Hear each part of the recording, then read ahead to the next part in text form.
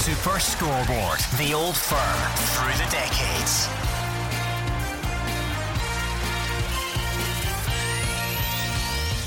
Super Scoreboard, the Old Firm through the decades, arrives at the 1980s, and what a decade that was. It started with a riot at Hampden. It finished with Mo Johnston posing in a Celtic strip and then signing for Graham Souness at Rangers. And in between, there was a court case known as Goldilocks and the Three Bears. So it was kind of lively. And I've got the right two here to discuss it with me. They sound like comedians from Blackpool, actually. We've got Granty and Durante.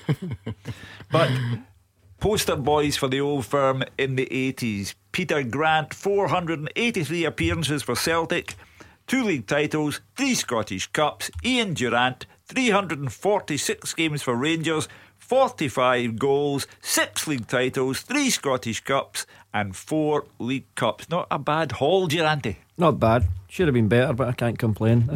I was lucky enough, fortunate enough to play in a good team and a good set-up at that time when Mr Souness came and transformed Scottish football. And you, Peter, had to go through just about everything, including Celtic's centenary year in 1988 with all the pressures that brought. Yeah, I'm glad to see Ian said he sort of suffered a little bit no winning more. I said you should try to be in my shoes. You know what I mean?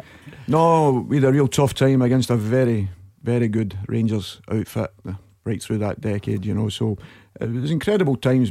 Proud to be part of it, you know, because there was a lot of things happened in that period.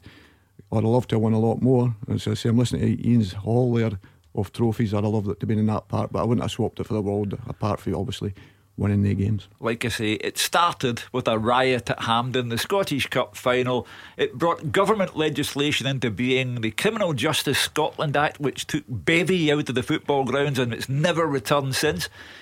Neither of you played in the game, of course, you were too young, but do you remember that day? Yes, I remember. Of course, with the Celtic won, you know what I mean. So and as I said, that Danny shooting at goal as well, you know. So that was the two things, and George getting the flick. So I remember it clearly. It was one of these things that's iconic. Fortunately, you know, when people look back nowadays, and even my boys look back and watch that particular game, the aftermath is quite incredible. But it was a sad day that way. But I suppose that was the passion that went about the Old Firm for all the years, and that's the way it was. Were you there?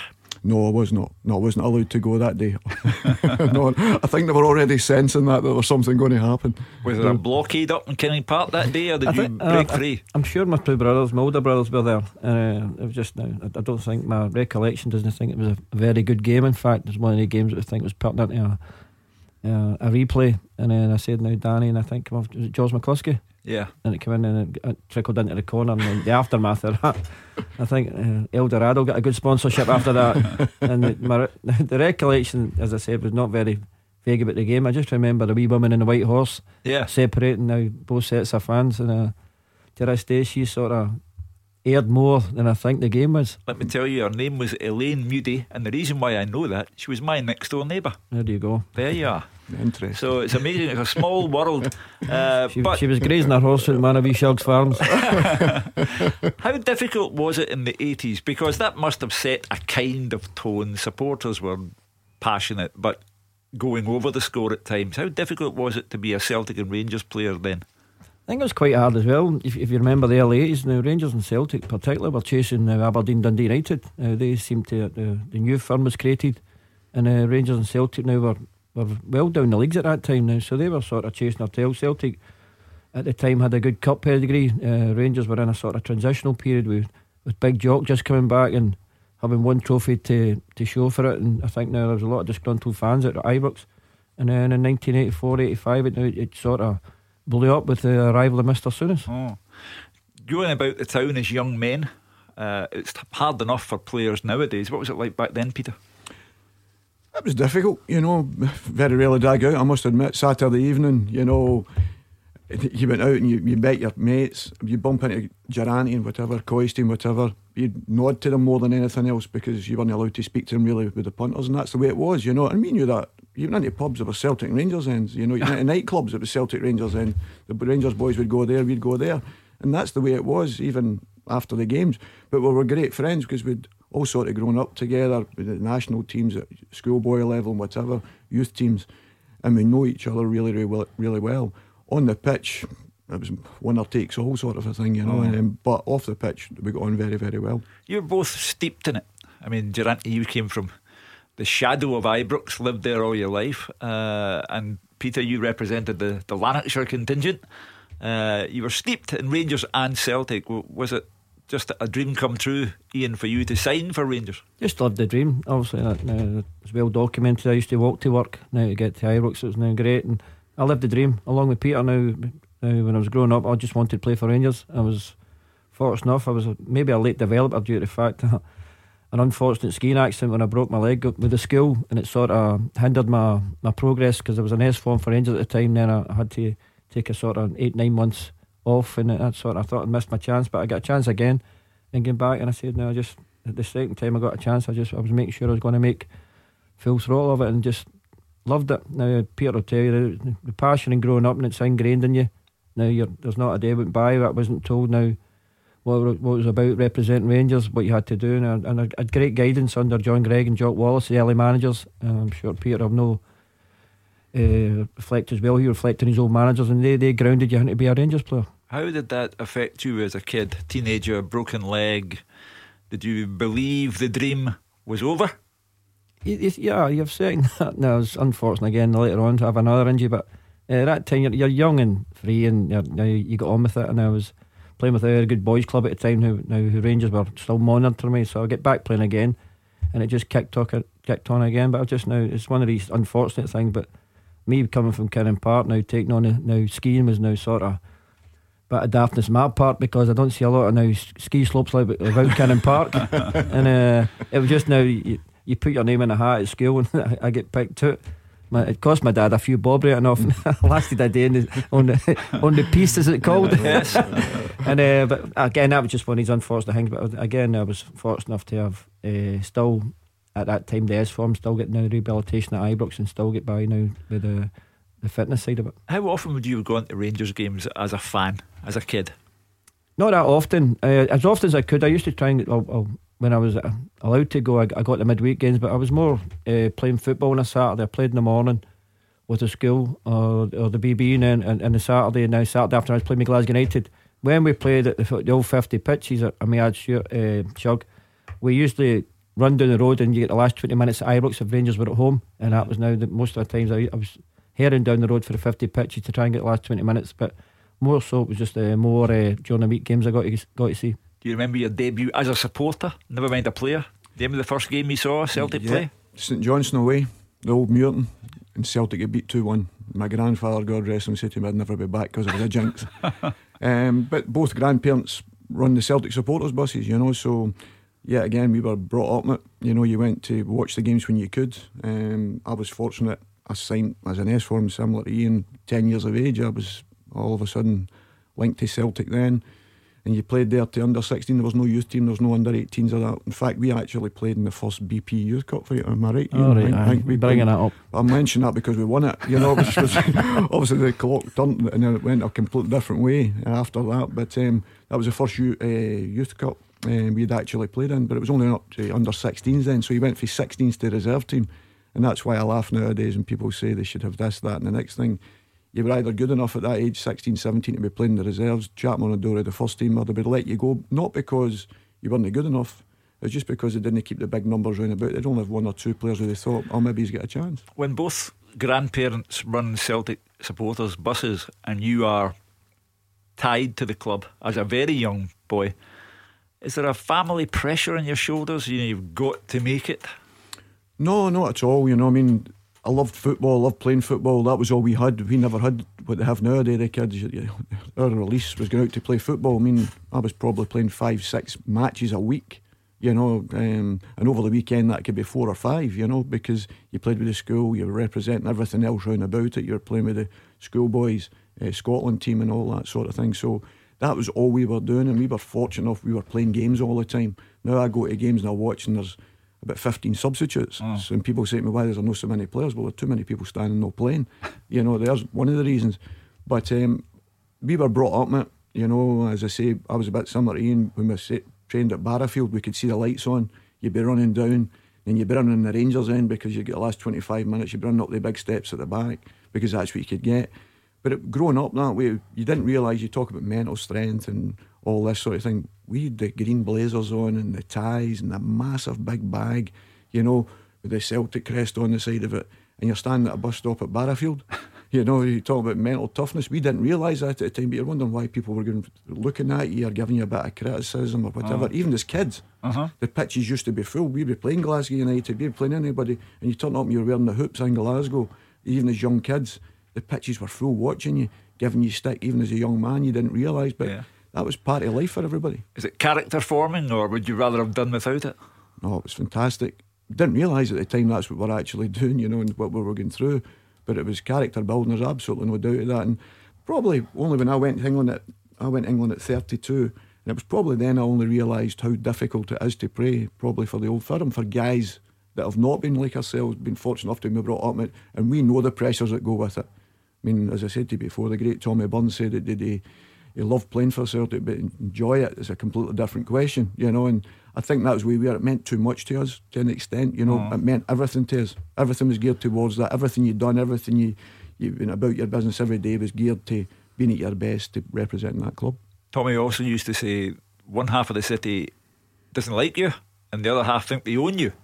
Was that your recollection, Ian, of being in Peter's position and playing for Rangers as a teenager? Of course, that's part and parcel. Now growing up in Glasgow, now that's where you're labelled, Hugh. Now you're one or the other. It comes with there is a heavy price at times, especially now when your team are not doing too well. The expectations now, everybody wants a slice of you. Now sometimes you're getting stick up with people, because now you're obviously the Celtic, and if you're not doing well at Rangers, they're getting you stick as well. But you've just got to rise above that. It was a great learning curve for me. Now Peter was spot on. Now we used to play football until you get called in. Now you played under a light, no PlayStations, no nothing like that, no mobile phones, nothing, just a ball and a kick about, and whoever was now used to be now whoever had the ball was your best pal. If the ball burst, you want to talk to him, and you find another best pal. That was just the thing growing up. And now, as I said, now it was well documented. I used to walk to work, but there was a wee bit in Govan where I had to sort of jog. Well, it was a fast jog by the Celtic bit of Govan, and but it was just great. Now, as I said, now you grow up and you learn to adapt to these things, and now sometimes you have your moments of madness, but now I think it was a great learning curve, and now I just loved it. I wish I could go now, propel myself back to the years again. When you officially signed for Rangers, who became the first major influence on you inside Ibrox? I signed for John Gregg, and as an S form now, and you go in, and now you guys go in a meeting. At that time now, the manager but used to take part in, I don't know if it's the same with Celtic now, John Gregg and Tom McLean and Tom Forsyth used to come down and do now training at the Albion under now 3 floodlights, and there's a bit of red ash, and you went to land on the grass pitch for the first time, and they would come and now always checking up. At that time there was no academies, Shug, it was just apprentices. So if you're lucky enough to get taken on, you were apprentice, and at the time there maybe 5 or 6 apprentices. The rest of the youth team were made up with trialists or players coming in from Europe, which was very rare, and that's what it was. And under now, Big Jock gave him a first now pro contract. Got the call to go along, sign the contract. Now you wait downstairs until at that time there's a wee light, and once the light went up, you went upstairs to meet the manager. Big Jock being Jock, just sign there, because he used to call me Mop. I remember he'd the head there. Yeah. Remember that, Granny? I do that. And I had the beehive on top of the beehive, and Big Jock, she right sign there, right, Mr. Durant. And my dad's name was Shug, so yeah, Quincy goes, right, Shug, sign there, and obviously your parental. And he goes, right, you beat it. Me and your dad are going to have a dram. So that was me. I just signed for Rangers. I'm sitting downstairs, and then my dad come down cross-eyed after a couple of drams with Big Jock. And the two of us walked along for Ibrox back to Kinnan Park with the 2 of the biggest grins you ever seen in your life. Yeah, I love Big Jock, but he frightened the life out of you at the same time. Well, you should have been there on the end of one of his bollockins after frightened the life out of you. But he was just a proper man. You see some of the things, I don't think he gets the recognition. He's now 2 trebles, now coach of the 72 Barca team, now having to rebuild a team now with limited budget due to the reconstruction of the stadium. And one of the, now I keep going on about it when we do these wee Q&As. Now he's probably one of the last managers. Now he actually brought 5 players through it played in the same team. Myself, Robert Fleck, Hugh Burns, Derek Ferguson, Dave McFarlane, and they all come through now for being apprentices and all played for Rangers now at the same time. And when you see it now, it's very rarely do you get maybe one or two through over the years, and Big Jock now produced 5 players that play for Rangers first team. Because he had a military background and all that goes with it, people just thought that's it, he's a jungle fighter and all the other cliches that newspapers used at that time. But there must have been more to a man that's able to produce that number of players for the first team. Oh, but no, beside now his record now, the trebles now, they don't come easy. Big Jock's had 2, and he was fantastic. He had his bits, he had his moments now where you see the jungle warrior coming out in him, but again now he was as fair as anything. Now if you were playing for Big Jock would give you a pat in the back, and not a lot of people seen that side of him. They seen the aggression. That was the persona the big man put aside, but he could put an arm around you and tell you now what you're doing and how you can do better. And he always said that now his door was always open. That was a great thing. If you ever had a problem, and managers in those days had to deal with other problems now, other outside influences now, the breakup of now girlfriends or other stuff, and Big Jock now knew about it. He had a network of people in Glasgow. we all know them, and Big Jock knew what was going on, and if you needed a hand he would give you a hand in anything, and that was a great thing about him. But a lot of people never seen that side of it now outside of Ibrox. Folk from Kenning Park don't scare easily, but do you remember a Jock rant where you thought I was pinned up against the wall, and I was about 8 stone at the time, and it didn't take much lifting. And I gave Jock one of the looks when he said to me about tracking runners, and Grant will tell you I wasn't the greatest of tackles or tracking people at runners, but Big Jock liked you to run up and down in straight lines and now match people, and I gave him a sort of look, but as I put my head down I just seen a fist coming, and his fists were quite on the big side, and I was dangling about 3 feet off the ground, basically saying if you give me that look again, I don't think there'll be many teeth left in your mouth. Nowadays people would run for a lawyer, but I mean it was part and parcel of the game then. Listen, Big Jock would give you a clip now round the back of the head. Now if you're walking down the corridor, if you weren't doing your sit-ups in the gym or your weight stuff, he'd give you one in the midriff to check, see if now your 6-pack was solid enough, and if it wasn't solid enough you'd have to get back into the gym, and that was just the way he was. Sometimes it was frightening, sometimes you'd try to kid on your feet and get along a corridor if the big man was coming along. But great man, great Rangers man, and just now he's up there with the best for me, because now you always remember the manager that gave you your debut. I appeared in the telly once and I had no tie on, and the first thing the following morning my wife said to me, there's a man on the phone, he says he's Jock Wallace. And I thought, no. But I picked up the phone and I said, you represent your employer, no tie. And I thought, so that was me, just a scruffy old hack. Obviously that time at training you had to be clean shaven, and now the shirt and tie. And again now you try, there'd be players that would try coming in the side doors now to rushing to get a tie on. Sometimes there was a night out and maybe not get a tie, but Jock knew, and he'd have a meeting about the standards and the discipline, and the player would just be called out to the front in front of everybody, and then told, and then quickly dispatched into a room where Big Jock would go through him. Yeah. Not just for now the standards of Rangers, not wearing a tie, not being clean shaven. Didn't insist upon collars and ties at Celtic Park, but discipline, Peter, I imagine was the top priority. It was massive. You looked at senior players. I was fortunate enough when I went in as 15, 16. It was Danny, Tommy Burns and that were there as professional footballers. So you watched everything they done, because they were heroes of mine when I watched them playing. Danny was probably one of the best right backs, and I'll say the world, not just in Europe at that particular time. But you just wanted to know what made them tick, and you watched everything they done. You know, Danny came in like a golfer every day with a nice shirt on and the jumper and the trousers, no jeans, all that sort of stuff. So you watched the guys and you were always sort of watching what was going on.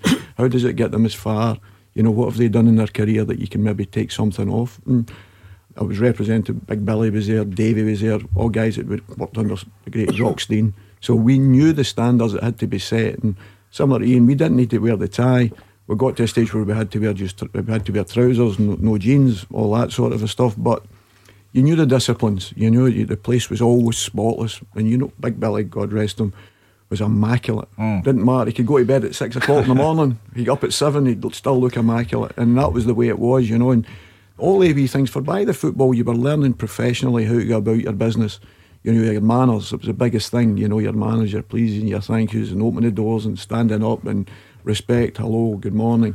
People look upon that a wee bit embarrassed to do that now, you think, nowadays. But in the particular days, that was demanded of us. We didn't realise, probably in our time, we didn't realise the things that we were getting done. People would look at it completely different now, and you'd think that's bullying. For us, it was making us men and saying, this is the standards you have to set. There is no grey area. This is the rules. This is what you do. And that was the way we were brought up, and we didn't know any different. I don't think it's done us any wrong. I think we'll always respect each other, and it was the one thing when we always met each other out, even the two teams, we always had a great respect for each other. When Rangers used to hump us, they never rubbed it in our face, vice versa. If we won a game, never ever was there all that celebrating on the pitch. Very, very rarely did that ever happen, because we knew there was only another Old Firm game or something round the corner about a couple of weeks ago, and you know you could end up egging your face. But I think the respect was there because of the way you were brought up right through as a young man, coming right through. I mean, we go back to the youth game I'm talking about, was at Parkhead, and we beat Rangers, I think it was 2-0. But there wasn't all that singing and dancing, rubbing in Rangers' face, because we knew what we were representing, and we knew how disappointed these guys would be. And there was pals of yours as well. But there was no better feeling than beating Rangers. But there was a time and a place to show that, you know. So, is your first Celtic Rangers or Rangers Celtic game, your debut in that match, is that still ingrained in your mind? Yes. It was usual Saturday morning ritual. I think we were supposed to play in Airdrie Reserves. I was 17 or something at the time, and we were supposed to play in Airdrie Reserves at Celtic Park, because you always played on the Saturday. The first team were away from home, but usually it was always, if Rangers were playing Celtic in the first team, it was Rangers playing Celtic in the reserves at the opposite pitch, because of the ticket situation. And I always went to Mass in the morning. So I was at Mass, 10 o'clock Mass in the morning, come back in, mother says to us, listen, I've had a phone call, you're getting to Celtic Park a little bit earlier. I was like, okay. So I'm thinking to myself, well, the game must be changed to a bit of time, you know. So bear in mind, I hadn't been training with the first team or anything, and I get into Celtic Park, and two heroes of mine, Jimmy Johnson, Bob Lennox, come walking towards me and said, all right, son, you'll get your first breather about 10 o'clock tonight. But I just laughed, because it was these two guys that was talking to me, you know. I had utmost respect for them, obviously, and Bobby was the reserve team manager at the time. But I didn't think anything else. And Brian Scott comes to me and said, listen, Gaffer wants to see you in the physio room. So I've walked to the physio, and Davy's not there. And next thing Davy comes in, he said, just looked at me and went, you're playing over at Ibrox today. And if I didn't think you could do it, you wouldn't be playing, and walked back out. But before in the door, as I said to you before, it's the first time I've ever swore at a manager. I was like, you're effing joking. And his tears were streaming down my face, and I was shaking like a leaf. Bear in mind, I hadn't trained even with the first team, and I didn't know what to do. And my mum was outside, and I went outside. I said, listen, you need to try and get my dad. I says, the reserves is no kicking off at 2 o'clock. I'm playing over at Ibrox today. And she's looking at me, and I'm sobbing. And I said, you need to try and get my dad. So one of my neighbours, believe it or not, because it was very, very difficult to get Celtic Rangers tickets, obviously for Ibrox, and one of the neighbours went to get my dad for work, taking a clothes and that, to him up to work, and said, listen, your Peter's playing at Ibrox today, you need to get there, and gave him his ticket to go to the game to watch his play. So thankfully he was there that day. But unfortunately we lost the game. But I'd done quite well in the game. Bobby Williamson scored the overhead kick. But it was just such a whirlwind, and I'm probably glad it happened that way, because if I'd been probably told the day before, I wouldn't have slept and whatever, you know. And I think everything happened so quick. I always remember shaking into the dressing room still, but you know, when you'd done the warm-up, I just couldn't get the game started quick enough. But I was very fortunate. I had very, very good players alongside me, like Danny and Tommy and Murdos and all these guys. They were all there, and there was a strong group of men there, and they helped me through it. So, and thankfully, personally, it went well for me, the game. But as I say, at that particular time, I'll always stick etched in my mind. There's absolutely no doubt of that. It's a dream. Rangers, to me now, the more dangerous team, as Celtic seem to be just wilting a little. So a corner kick to Rangers on the right side of the field at the Copland Road end of Ibrox. It's Davy Cooper to take it, left footed in swinger towards the near post. Oh, not cleared there by the Celtic defence. The overhead kick, and Rangers have scored. Bobby Williamson, 10 minutes into the second half, a marvellous goal there by the Rangers striker. The Celtic defence hesitating. He hooked the ball over his own shoulder, deceiving Pat Bonner into the back of the net. 56 minutes gone here at Ibrox Stadium. It's Rangers 1, Celtic 0. Do you remember anything of the game itself? Yeah, nearly scored, believe it or not. Ball came out there, and I volleyed it, and it's right by Big Peter McCloy, and Big Dave McPherson actually has got a toe and hit over the bar on a volley. And I can always remember it. I'm thinking, what way that we need to start. But that's the one thing that sticks in my mind about it. But just after it, how my life had changed. You know, people knew you because you were an S forum at school and whatever, and it was like us, whereas when you were an S forum, even then you were looked upon as something different when you went to play with the school team. You know, you'd be getting stick at the side of the pitch. I'm sure Ian was the same, because he was signed with Rangers. I was the exact same. to be coming out to school and giving you pelters, you know. And then all of a sudden, that night and the next day, my life just changed. I'm just going into the shop as normal to get a paper or the rolls or whatever the hell it was, you know, and everybody knew who you were. And you just thought, how does he know me, or what's he talking to me for? How does that guy know me? I don't know him. And how your life had just changed completely, and that's what happened within that 12 hours, really. When you live in the shadow of Ibrox and you make your Old Firm debut, you must have been unable, Ian, to avoid that kind of recognition. It was similar to Peter. Now, Big Jock just threw it on me. My debut, in fact, but not in the Old Firm. But I played against Morton to get my debut, and Big Jock says, "There's 2 comps. You're playing tomorrow. Get a good night's kip. Give you a tap in the head, and you go away." But I was told on Friday, so you don't sleep that much when you're making your debut. But again, now, fortunately for me, now we played at Morton. We won 3-0. But 3 games later, now that was the only game I could think about, was hopefully make my Old Firm debut, and we played it. I think we playing at Parkhead that time. We drew 1 each. We were down to 9 men. Yes, that was my Old Firm debut. David Cooper and Ali Dawson get sent off. Aye. And I nearly scored the one. Me. It was one. Ali Dawson, I think he halved Davy Provan in 2, and so you're sitting there, and at that time there was 70,000. You've got the old jungle. If any time you went near jungle, you just seen these hands coming out to try to drag you in, and so you sort of ventured back for the jungle, and you Rangers in, I think 18,000 the Rangers in the Celtics. It's rammed, and we get back.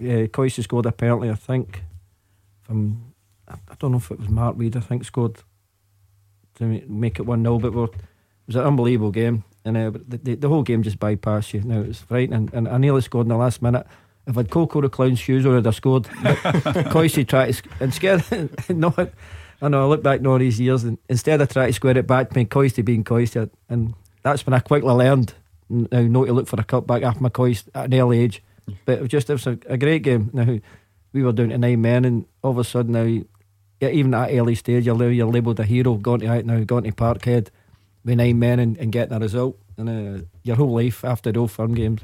And I was fortunate enough to let Peter do really well in the game, and I kept my place in the team until the end of the season. But all of a sudden, your whole world, everybody wants to know you. Oh. No, I mean, now you're going into local shops, and now you're still doing my mum's errands, going down for American tan tights, the pint of milk, the loaf of bread, and then all of a sudden, you can have that now.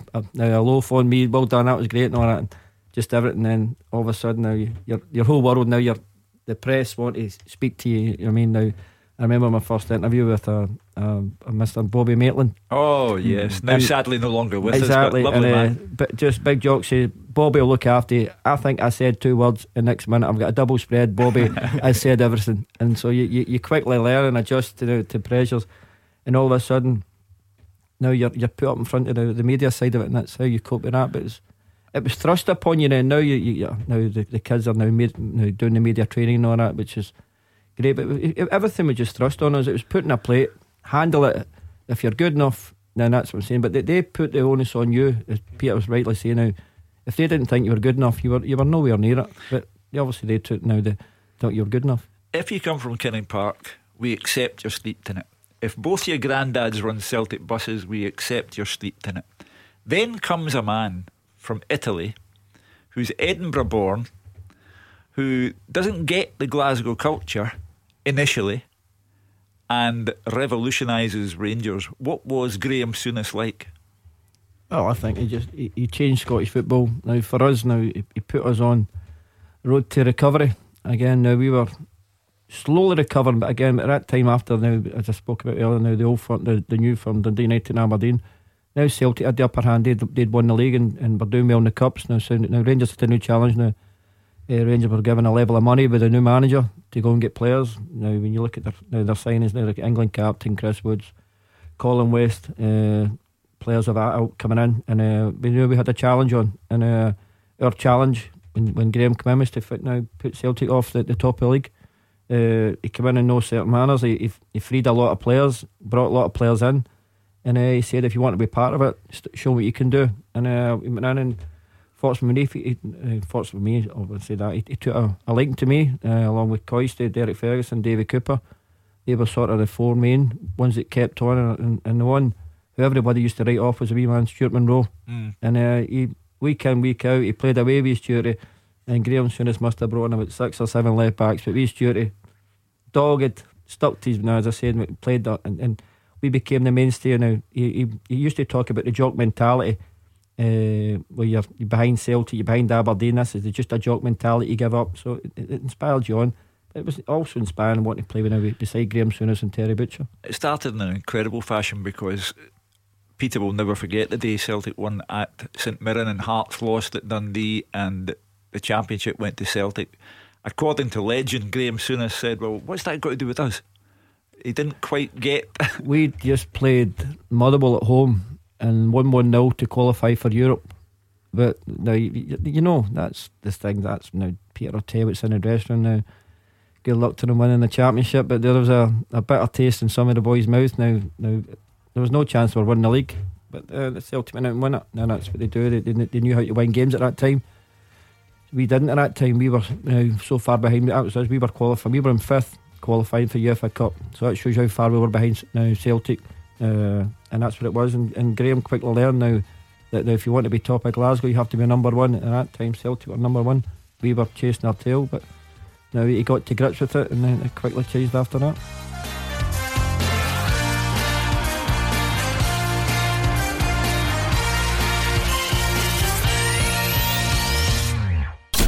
Super Scoreboard, the Old Firm through the decades.